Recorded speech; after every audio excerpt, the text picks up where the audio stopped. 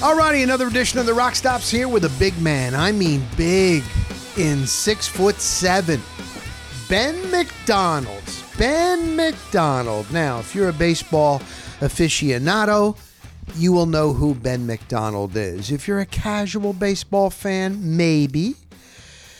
Right now, he does color analyst work on TV for Baltimore Orioles games. He pitched for 9 years. He was with the Baltimore Orioles for 7 years. And then I think it was about 2 years with the Milwaukee Brewers. He had some shoulder issues, and he had to retire early. He was, I think, a year shy of 30 years old. That's young when you got to retire. 29? Do you remember what it was like to be 29 years old? But anyway, he was so decorated. I mean, he was a phenom. He was a basketball player, 6'7", and a baseball pitcher. He also played football. I didn't have a chance to ask him this. I believe he was a kicker and a punter at 6'7", but he was all state in both baseball and basketball. Huge, man. Just lights out, phenom. Had so much publicity, everybody building him up. He's the next coming. He was the overall number one pick in the 1989 baseball draft out of LSU. He was incredible in college. Golden Spikes award winner, the best college player in the country. He's in the College Baseball Hall of Fame. He's done ESPN, college baseball, but like I say now, doing the Orioles. He's a Louisiana guy, still got a little bit of that accent. Family man, a good husband, a dad, coached his kids. Just an overall really, really, really, really good guy. So this is very interesting. And he's going to tell a story here that it blew me away regarding Cal Ripken Jr., the great Cal Ripken Jr., the Iron Man. This story blew me away. So, and he's got a couple more. Oh my God. Just really, really sit back and enjoy Ben McDonald. And then I'll give you the backstory. And then I got a couple of stories, as I always do on the Rock Stops here. But if you're new, thank you very much for, checking out this podcast. It's how did you make it to the top in life? He made it. Major League Baseball. He made it. As an MLB broadcaster for a team. He made it. ESPN. A Hall of Fame. How? What's his secret? Well, how did he make it? What's life been after that? So anyway, here he is. Without further ado, the big man, Ben McDonald. All right, I am with. He was one of the most decorated, heralded players coming out of high school, coming out of LSU. He's in the College Baseball Hall of Fame, Louisiana Hall of Fame. Now a great color analyst with the Baltimore Orioles doing their TV work. Still, I don't think he's lost any size. He's still 6'7". He looks like he could pitch today. Ben, how are you? I'm doing great. Yeah, I'm afraid that ship has sailed on that pitching thing. It seems like it was so long ago. But, yeah, I'm like everybody. Look, I try to stay in a little bit of shape if I can. And you hang around the game a little bit. You end up, that's what we do on the road. We do baseball, and we work out at the hotel, and we come to do ballpark. That's what we do. When I interview guys that have been out for a little bit, I asked them, does it seem like it was almost a different lifetime ago? Or the fact that you're still kind of in the game, does it feel like it wasn't that long ago when you were on the mound? No, I've been fortunate to hang around the game since retiring, whether it was coaching the kids in travel ball, whether it was doing other things that I've done in my years since retiring from baseball.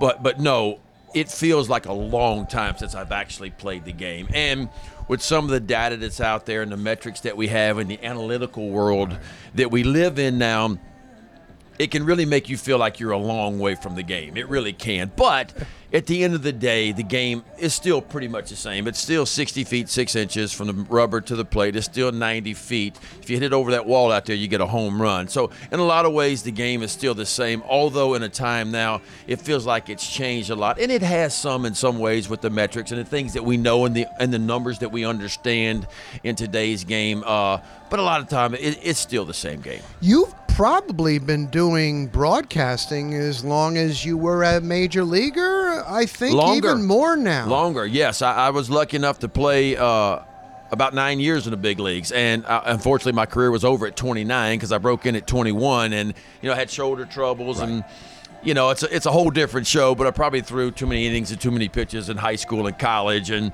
that led to a shorter career than I wanted. I'm thankful every day that I did get to spend 9 years at the major league level and in the big leagues right out of college rather. And so that was an adjustment for me, but I'm fortunate to have done that. And now I'm very fortunate to have a second career in baseball, which a lot of people don't get those opportunities. And so I started off about 22 years ago doing Cox Sports Television out of Baton Rouge covering LSU baseball. And it was actually my old legendary coach, Skip Burtman, came to me one day and he goes, "You know what you'd be good at?" I said, "What's that, Coach?" He said, "You'd be a great broadcaster." I was like, "Coach, I didn't even graduate from college." I'm like, "I only got 3 years in college." He said, "No, Ben, but people will love you because you got a good personality. You understand the game. You can explain the game in a way that people understand the game." So I kind of got my feet wet doing that, and all of a sudden that led into some ESPN U stuff before there was the SEC network, and I started going to Charlotte and doing some baseball shows and doing a few more ball games. And of course the SEC network got kicked off about 10 or 12 years ago, and that's when it went from more of a hobby for me to, hey, I might be able to make a career out of this kind of stuff. And somewhere in the middle of all that, about 12 years ago, the Orioles said, "Hey, we kind of like what you do. We want you to come be a part of this." And so that's kind of where I've been really with the Orioles. I started about 12 years ago, but it's been more full-time probably the last 5 years. It's been getting more and more involved. I started off doing radio for the Orioles, and now that's kind of bled into the TV world where Jim Palmer does half the schedule and I do the other half the schedule around my college baseball responsibilities of about 45 games a year, where I do a lot of SEC stuff, and then I do the SEC tournament, a regional, a super regional, and then the College World Series I have done for the last 5 years. It used to be, if you were good enough coming out of high school, if you got the opportunity to get signed, you'd get right into pro ball, because college baseball, you don't play as many games. You're not every day. It's looming about this and that. But at the highest level, even I found myself watching more college baseball this year. Yeah. And LSU has become just a factory. That's a tough. When you were a kid, you were drafted not way down, but you elected to go to LSU, and look at how it turned out. Right. I guess that's a tough decision right now. Right. No, it really is. Get right in, but now, man, it really is. And look. And I told everybody before my draft, my senior year in high school, I wanted that college experience. I was going to LSU to play basketball and baseball.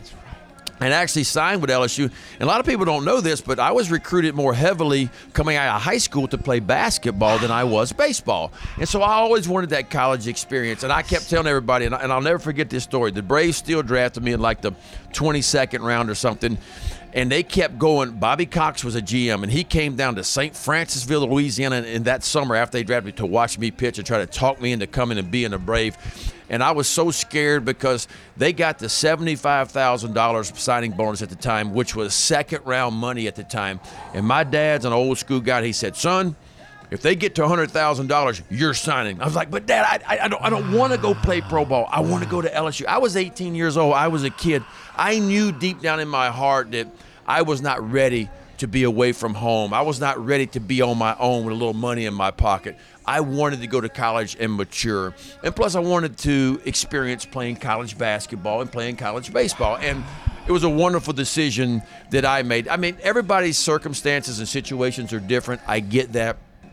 I was lucky enough to go to LSU, play in an Elite Eight in basketball and a College World Series my freshman year, then win an Olympic gold medal the next year in the 1988 Olympics. So I could never tell anybody not to go to college. Now, here's a tricky part to that, because I do a lot of college stuff. I understand the numbers say on Major League rosters this year, 52% of our major leaguers that were on Major League rosters came from college baseball. Wow, that 25% came from the international market, and about 24% came from high school kids. So a lot of kids are, to your point, a lot of kids are starting to recognize now that, hey, maybe the fastest way to get to the big leagues might be college now. And so, to your point, we're starting to see the Dylan Cruzes, a few of them, the Paul Skeenses that were at 1 and 2 in the draft this year, all of a sudden say, hey, I want that college experience, man. I want to know what that's like to get some of my education, but then to be able to play at a very high level within the SEC, and maybe I can skip over a few levels of rookie ball when I do that. And so we're starting to see that, and guys are making, well, I mean, you look at Paul Skeens and you look at Dylan Cruz, you want to take those two guys, for example. I mean, Dylan Cruz was offered a lot of money. He didn't go out of high school, comes to LSU, but he's going to quadruple his signing bonus. And so you're starting to see a lot of guys want that college experience, and I don't blame them for that. Now, if you're drafted in the first round out of high school, I would never tell any kid to turn down $2, $3, $4, $5 million. In my heart, I couldn't do that to you, right? But, you know, look, in today's world, man, $500,000 sounds like a lot, and it is, but $500,000, man, that's not going to take you through the rest of your life. And government gets 40, 50% of that with taxes, right? I mean, what you got left at the end of the day? So I think that's why you're starting to see more and more of these kids want that experience. I saw a video at the College World Series coming back to the hotel where Skeens had to have the escort and security and stuff, and I was like, college baseball? But it was so big, and I started thinking back to your day. Oh my God, being a kid, having so much hype. You were big, you threw so hard, you were so good. How were you able to handle that, man? Were you a quiet kid? Did you not mind that? I can't imagine that because, boy, when you were, it was... Yeah, you know, I found out expectations can be a tough thing. And there were some rough days for me. I'm not, you know, this story's out there, and, you know, I pitched 2 starts in the minor. I signed on August the 19th, 1989 with the Orioles. I made 2 quick starts in the minor leagues, and I was in the big leagues 11 days later on September the 1st. And I came from a world where Skip Bertman called every pitch I ever threw in college, and all of a sudden now I'm 21 years old, I'm standing on the mound, and I'm facing Corey Snyder and Paul Molitor and Kirby Puckett and Wade Boggs, and now I got to call my own game. I didn't have a clue what I was doing. I didn't know anything. And one of my first relief appearances I had in '89, Jamie Quirk was one of the catchers, and Bob Melvin, the manager of Padres, one of my catchers. Bob Melvin called 32 consecutive fastballs, and I was so scared to tell him, hey, I got 4 other pitches. I can throw something other than a fastball, you know? And so I was in a man's world, man. I was out of my league in a lot of different ways. And so thank gosh for Cal Ripken Jr., who, for whatever reason, took a liking to me.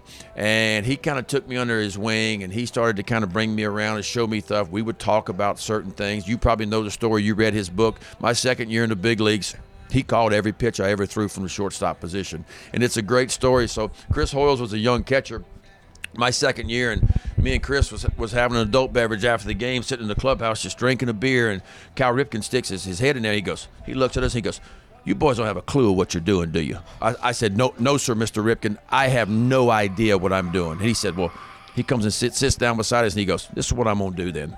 It stays in this triangle right here. It stays between me, you, and Chris Hoyles. If anybody else finds out about it, if the pitching coach finds out about it or the manager, I'm out. I said, yes, sir, Mr. Ripken. He sat there and he called every pitch from shortstop I ever threw that year. And I was funny. I'd look in the home plate, and I could see Chris Hoyles not looking at me. He's looking over my right shoulder where the shortstop, Cal Ripken Jr., is. And Jr.'s the way he's holding his glove or where he's touching his chest, he's calling the pitch and the location. That was my growing up and learning process at the big league level, because after every game, me and Chris Hoyles and Cal Ripken Jr. would sit down in the clubhouse. We'd have 4 or 5 beers apiece, and we would talk about, this is why I threw Kirby Puckett this pitch in this situation. This is why I wanted to pitch him like this in this situation with a runner on second base, and that being the time. And I went, oh my gosh, that was the learning process for me. That's incredible. At the major league level. And Cal writes about it in one of his books. And then, of course, the next year, Rick Sutcliffe comes over, who I could relate to at 6'7". Yes. guy that threw hard in his time. He was in my wedding. We became best friends.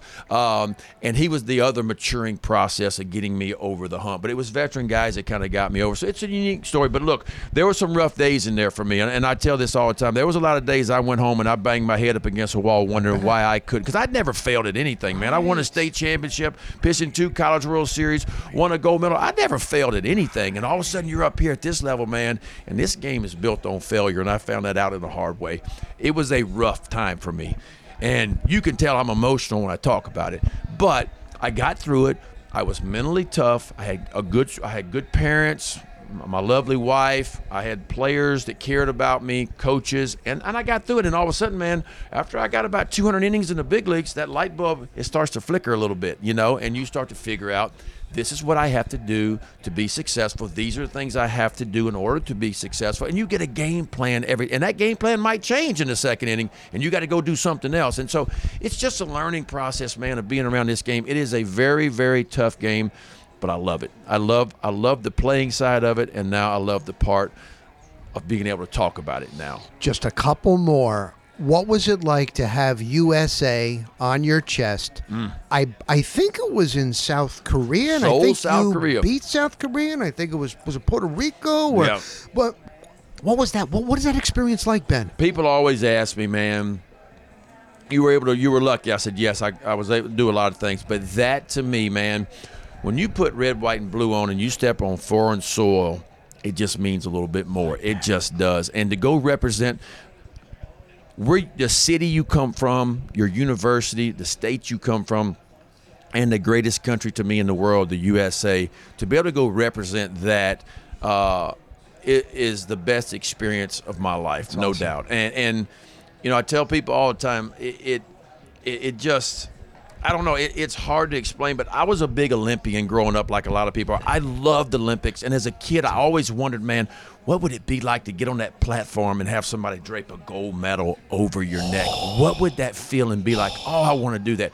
And when I got an opportunity to do it, and it actually happened, man, I thought I had died and gone to heaven, because that was you talk about a bucket list item, something you wanted to try to accomplish and didn't know if it ever would happen. There'd be an Olympic team, you get a chance to do that. So that stands right at the top of the accomplishments for sure. All right, here's my last one. I ask all my guests, it's how you've made it to the top. You made it to Major League Baseball. As a dad, I know you've coached your kids and how important that was. Now as a broadcaster, Major League Baseball, you're at the top. You made it. What is the best piece of advice you can give a young person? This is what I'll tell young people, what my grandfather told me many, many years ago when I was 10 years old. He said, son, how you do anything is how you do everything.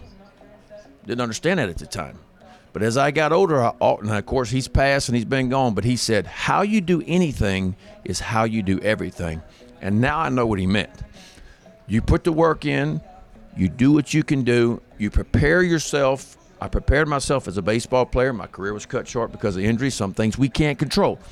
But I come out every day wanting to be the best at what I do. I don't want to just do this. Like, I'm one of these people, like, if I want to do it, I want to be the best at it. Awesome. Like, I want to be the best at what I do. I'm not here just to collect a paycheck or have fun. If I'm going to put my time into something, if I'm going to be away from my family, I'm going to be the best at it. And that's what, and I'll tell everybody, hey, I want to be the best at what I do. I'm fortunate to work with Kevin Brown. He wants to be the best. And so we push each other. This young team that we have, they push each other. They're fun to watch this year. But that's just the kind of person I am. Like, if I play you in jacks when we get off this thing, I want to beat you in jacks. Like, I want to be the best. If we play marbles, I want to beat you. That's just instilled in me. It's been in me as a kid. I just want to be the best at what I do, and I'm going to work every day to try to be that person. Ben, I can't thank you enough. Continued success, my man. Thank you. I certainly appreciate it. He had so much publicity. When you're a teenager, it sounds great. We all want to be, not everybody, but a lot, you want to be famous. You want to be famous, and you get a lot of perks that comes with fame. You know what I mean? Right to the front of the line. That bill's on us. Here you go. Again, when you're a young man, chicks, all that jazz.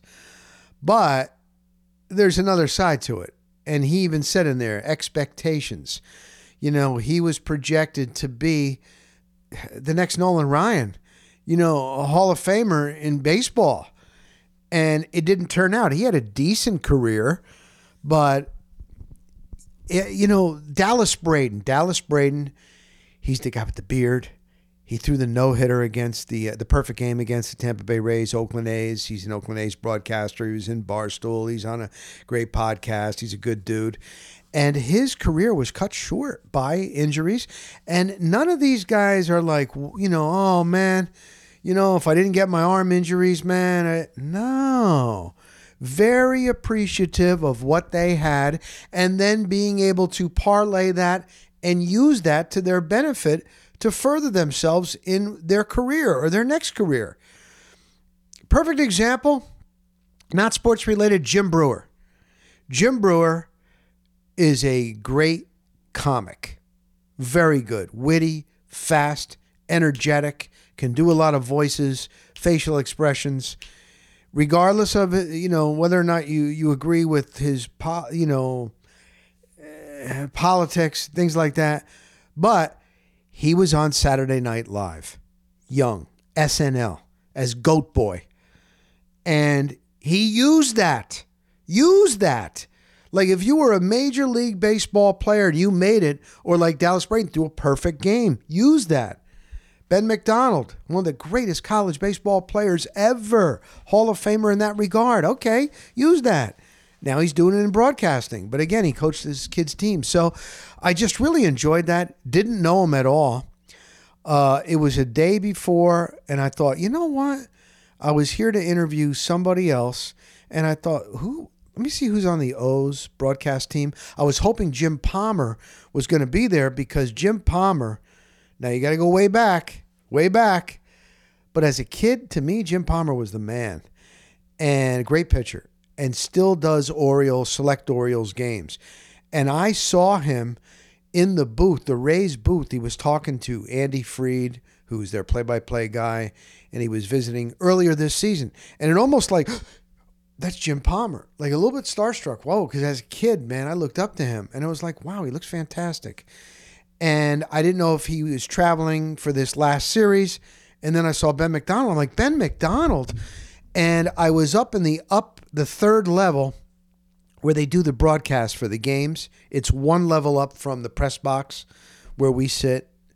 And I heard his voice. And I'm like, oh, that Louisiana. That's Ben McDonald. He was talking to the play-by-play TV voice, Dwayne Stats. And I thought, man, he'd be great. And I Googled him up, and I'm like, I remember he was such a big name. I knew he played basketball and baseball. He was one of the greatest college pitchers ever. Yeah, I remember him in the bigs. And he was on the U.S. Olympic team. They won gold medal in South Korea. Oh, my God, he would be a great story. Maybe so. The next day, I went up. He was up there. He was doing something. I said, Ben, my name is Rock Riley. I'm out of Tampa. I've been around here a long time as a broadcaster. I'd love to get you for a couple of minutes, man, on all your success that you've had. And he's like, sure. You want to do it tomorrow? I was like, let's do it tomorrow. And we set the time, and he was up there. And I'll tell you what, man, he does so much preparation. He's got colored markers. You should see his notes. It's impressive. It is impressive. For a guy that's played and pitched for his baseball career, and he played it at the highest level, you would think he'd be able to just, walk in and no. And like he said there at the end, I want to beat you. If it's checkers or tiddling, whatever, man, I want to beat you. And he's competitive. And he was just a great guy once again. So I came downstairs after I did that interview, and I was talking to a coworker, and this coworker is a journalist, but he also does stats for broadcast teams. Like he does some spring training games, he does a couple of regular season games, and he does stats, and he's worked with the majority. And I said, I was just up with Ben McDonald. He's a great guy. And he's like, oh yeah, he is. I did a couple of Orioles games. And I said, yeah, he's great. He was talking to Dwayne. Dwayne is great. All these guys, like there's no real jagoffs. And he goes like, yeah, everybody that I work with. It's a smaller bunch of people than you think, and it's tight-knit, and everybody knows everybody. And it's funny, too. The relationship I can have now with former players is different than when I was covering them and they were playing. Number one, they were young, and they were making it. And it's kind of funny, like after the limelight is over and after your career is done and it's kind of taken away, mostly you hardly ever go out on your own terms. It's usually, especially for baseball and especially for pitchers, it's injury, it's arm, it's shoulder, and they just can't do it anymore.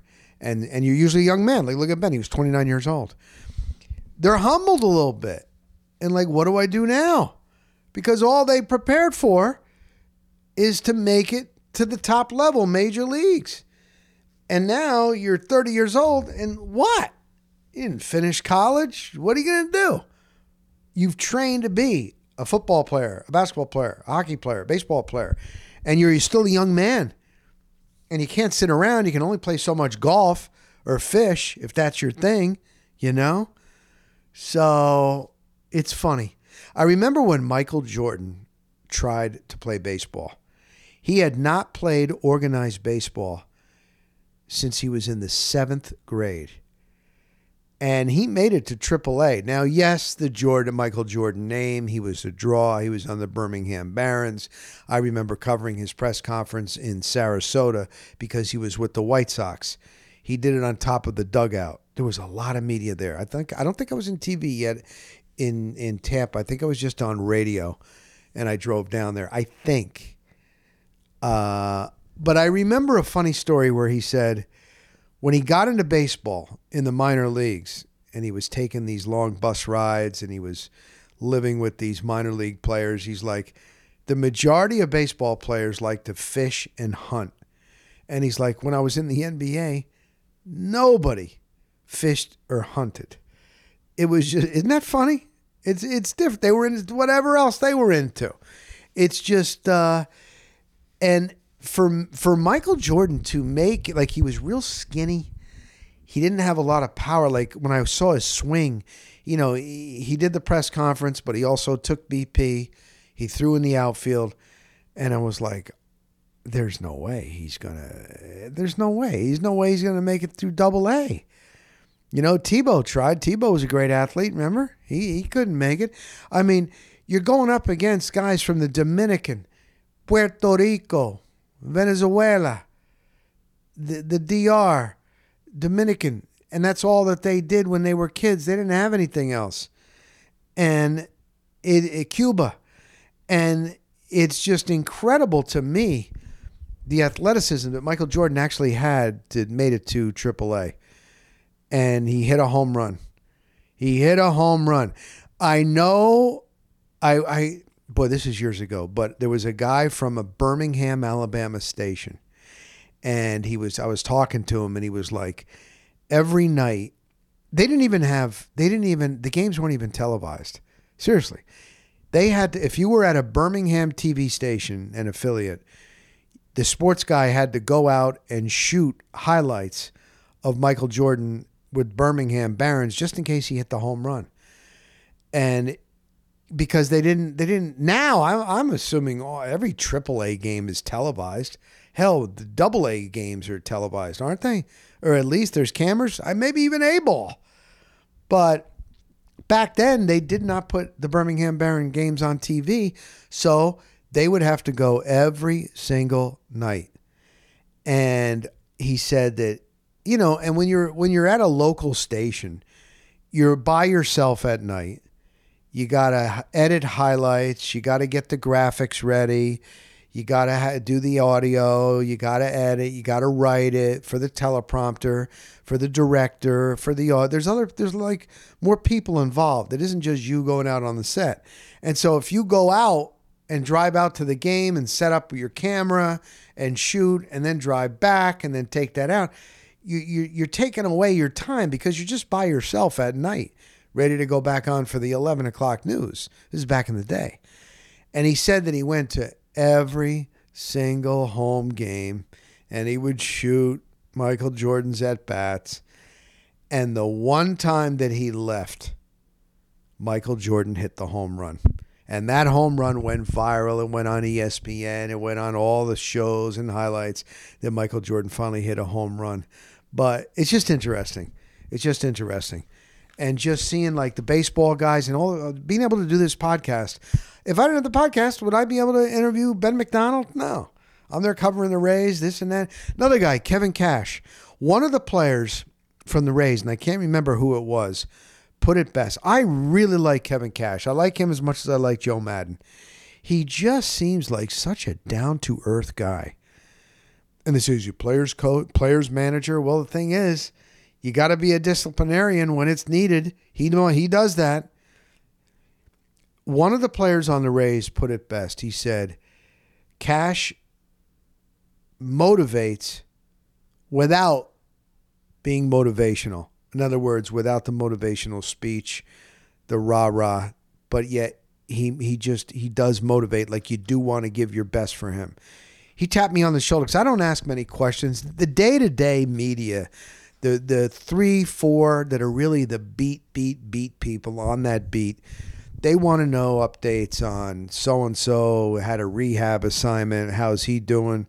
Oh, you have so-and-so batting second in the lineup today. Is that because of he matches up better with the pitcher? Those questions.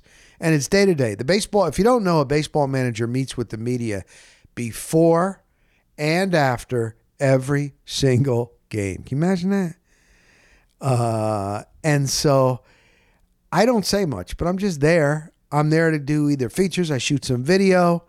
I might do that story. I'm trying to get guests for my Rock Stops Here podcast, and which is also on the Tampa Free Press. And now and then I'll do a little feature. We have another reporter that covers the Rays. And so I don't really say much. And the other day, Wander Franco, who's the star shortstop, came over, and I was standing there with my phone. I had my Zoom recorder, my microphone. I had it right there near the screen. This is before the fans are in. And it was it must have been a former player. Maybe he was an agent. He speaks Spanish. And he was talking with Wander Franco. Franco came over. And I was standing right there. And then Cash came over. He goes, "How's your English?" to this guy. Like he knew who this guy was.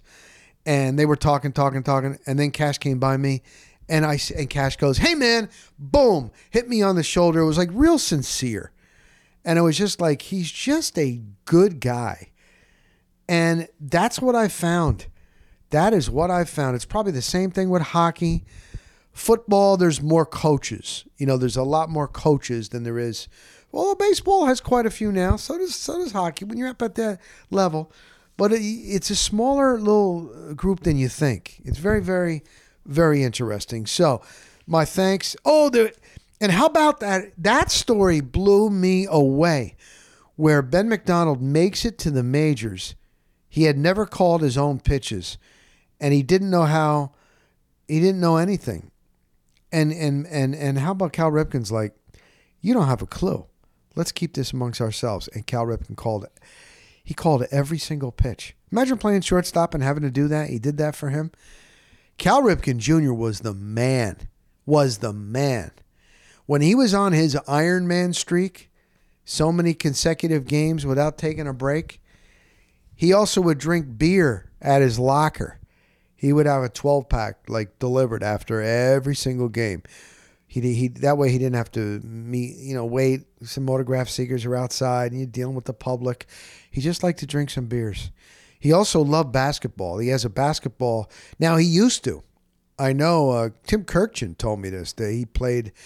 Tim Kirchin of ESPN, the little guy, baseball aficionado. I have been told he is a tremendous basketball player. He's about 5'6". And he used to go over to Cal Ripken Jr.'s house and play basketball. Cal Ripken Jr. had an indoor basketball court. I think that would be tremendous. I would love to have an indoor basketball court. That ain't happening. I'm getting the studio just about complete. I got to get my lighting done better, but I'm pretty happy with it. And so things are moving along. But I forgot to ask him. I jot down some notes before I do it, but I just sit there. I'm not looking at notes. I'm looking at him, whoever I interview. He put an alligator in a bathtub of his roommate in spring training. I think it was with the Orioles. And being from Louisiana, I guess he was able to handle an alligator. I'm not touching an alligator. But that would have been I wish if I see him again, and I probably will, I'm going to hit him up on that and I'll let you know. So anyway, that's that. I am getting ready for football season's here now. Football season's here. This is the week. Training camp started. I am so freaking pumped. I stopped by a place in Safety Harbor, Florida, a craft beer bar that my buddy, two of my friends are bartenders. And then the other two guys are really cool dudes. And I stopped the other day and I was just like, he's a Pittsburgh Steelers fan. The other one's a Detroit Lions fan from Michigan, from PA. And we're all just like fist bumping, like football's here, football's here. Football season is here. I just can't tell you how much. I just finished booking. I am going to Canton for Rondé Barber's Hall of Fame induction. Last week was Cooperstown. I know Fred McGriff went in. I worked with Freddie for years, the crime dog. I wish I was able to go to that. It's really cool to go to Cooperstown, Canton. It's like a time warp. You're in a time warp, man. Little towns. And just they roll out the red carpet for this event once a year. And I cannot wait. I'm flying to Cleveland and then going to Canton. So I'll let you know. Really looking forward to that. And hopefully I get some killer guests for the Rock Stops Here podcast. And now I have also booked my flight to New Jersey. Beautiful Newark International Airport. But no, I was born in Scranton, PA, but we were only there a year. I'm a New Jersey guy, North Jersey, Dover, New Jersey, and Morris Catholic High School, William Patterson College, after Leo's 2 years. I cannot wait. Aaron Rodgers, all the hype with the New York Jets, HBO's the Hard Knocks crew is going to be there. I experienced that when they were here. Bucks are going to practice. I'm not even going to the game at the Meadowlands. I'm going to be coming back, but I'm going to be gone Tuesday, Wednesday, Thursday, and flying back Friday. But here's the big thing for me. Okay, I'm going to be staying in this town called Hanover, very close to Florham Park, where the Jets have their facility, for 2 nights. Then I got one other night free. Oh, my good buddy from high school, Eddie Arce. We got to hook up, bro. He lives in Stanhope. My brother lives in Brooklyn. It is a hassle for me. I don't know my way around to go through the city and to get over to Brooklyn. Oh, my God. To me, it's a hassle. I'd love to see my brother. Maybe I'll ask him if he wants to just meet me in Hoboken. He can come over quick, and then I can just drive. I got a rental car. But I'm trying to figure this all out. Or do I not do anything? I try to go in the city. Do I try to go? Do I try to stay there in Brooklyn? Then I fly out. I don't fly out till the next day at night at Newark. And isn't that funny? Like, that's what's taking up all my time. Oh, I can't go there. Oh, and I want to go to WSUS. I want to see this Steve Allen. I hooked up with him and his buddies and had a blast. That's where I started my career in radio, and then I visited a gravesite of my wife who had passed, and all this and that, and it brings out, I'd like to go there. I can't make it everywhere. Do you ever have that where if you go back to your home area, and even though it's been so long since I lived there, I'd like to go there. I'd like to go back to see the house where I grew up. I'd like to go there. I'd like to go to Dover. I have my buddy Disco Mays. Does he bartend at the Elks Lodge or whatever right there in the town? That would freak him out if I haven't seen him in, 30 years. That would be unbelievable if I just walked in on the night he's bartending and, hey, what's up, Disco? That's what we used to call him, Disco Mays. Oh my God. I'd like to go there. I'd like to see Ed. I'd like to see my brother. I'd like to go to Sussex County. What do I do? But I know that I am going to look forward to seeing the Bucks versus the Jets for 2 practices.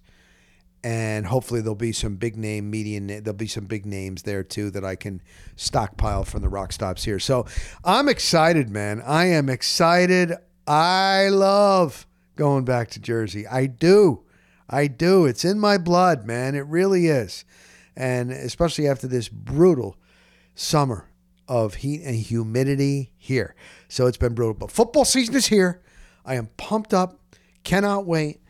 And I just can't stinking wait. All right. That is about it. I'm trying to think if there's anything else. I was going to get into it, but I'm not even like, are you noticing there's not as much hype surrounding Jake Paul? Is it me? I mean, he's fighting Nate Diaz. It's going to be interesting. But I just don't get the hype. I don't know. Here's another thing, too. The amount of money that some young people are making via the internet, especially girls, is mind-boggling. Blows me away. And most kids think that that's how it's easy. You're going to be able to make money. And it's just two different worlds. Like, let me tell you, my daughter is on all of everything. She knows everything. She's 14 years old. She's going to be a freshman in high school. The other day, I was playing the Foo Fighters in my studio here. And I mirrored my phone to my TV that's here. We don't watch TV. Everything is... excuse me, everything is streaming. We stream. That's it. And I'm sure a lot of you are doing the same thing now. So I had the Foo Fighters live on. And I'm drinking a beer and I'm watching it. My daughter comes in. She's like, what are you watching? I'm like, a concert, man. The Foo Fighters. You've heard of them, right? Now, she's on her phone all the time.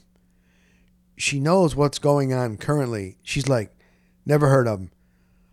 I'm like, you never heard of the Foo Fighters? Dave Grohl and the Foo Fighters? Now she's 14 years old. Her life, she thinks that I am so old, which I am, that I am so out of touch, that my dad jokes that I don't even try are so bad, that I don't even know anything that's going on, that I'm so outdated.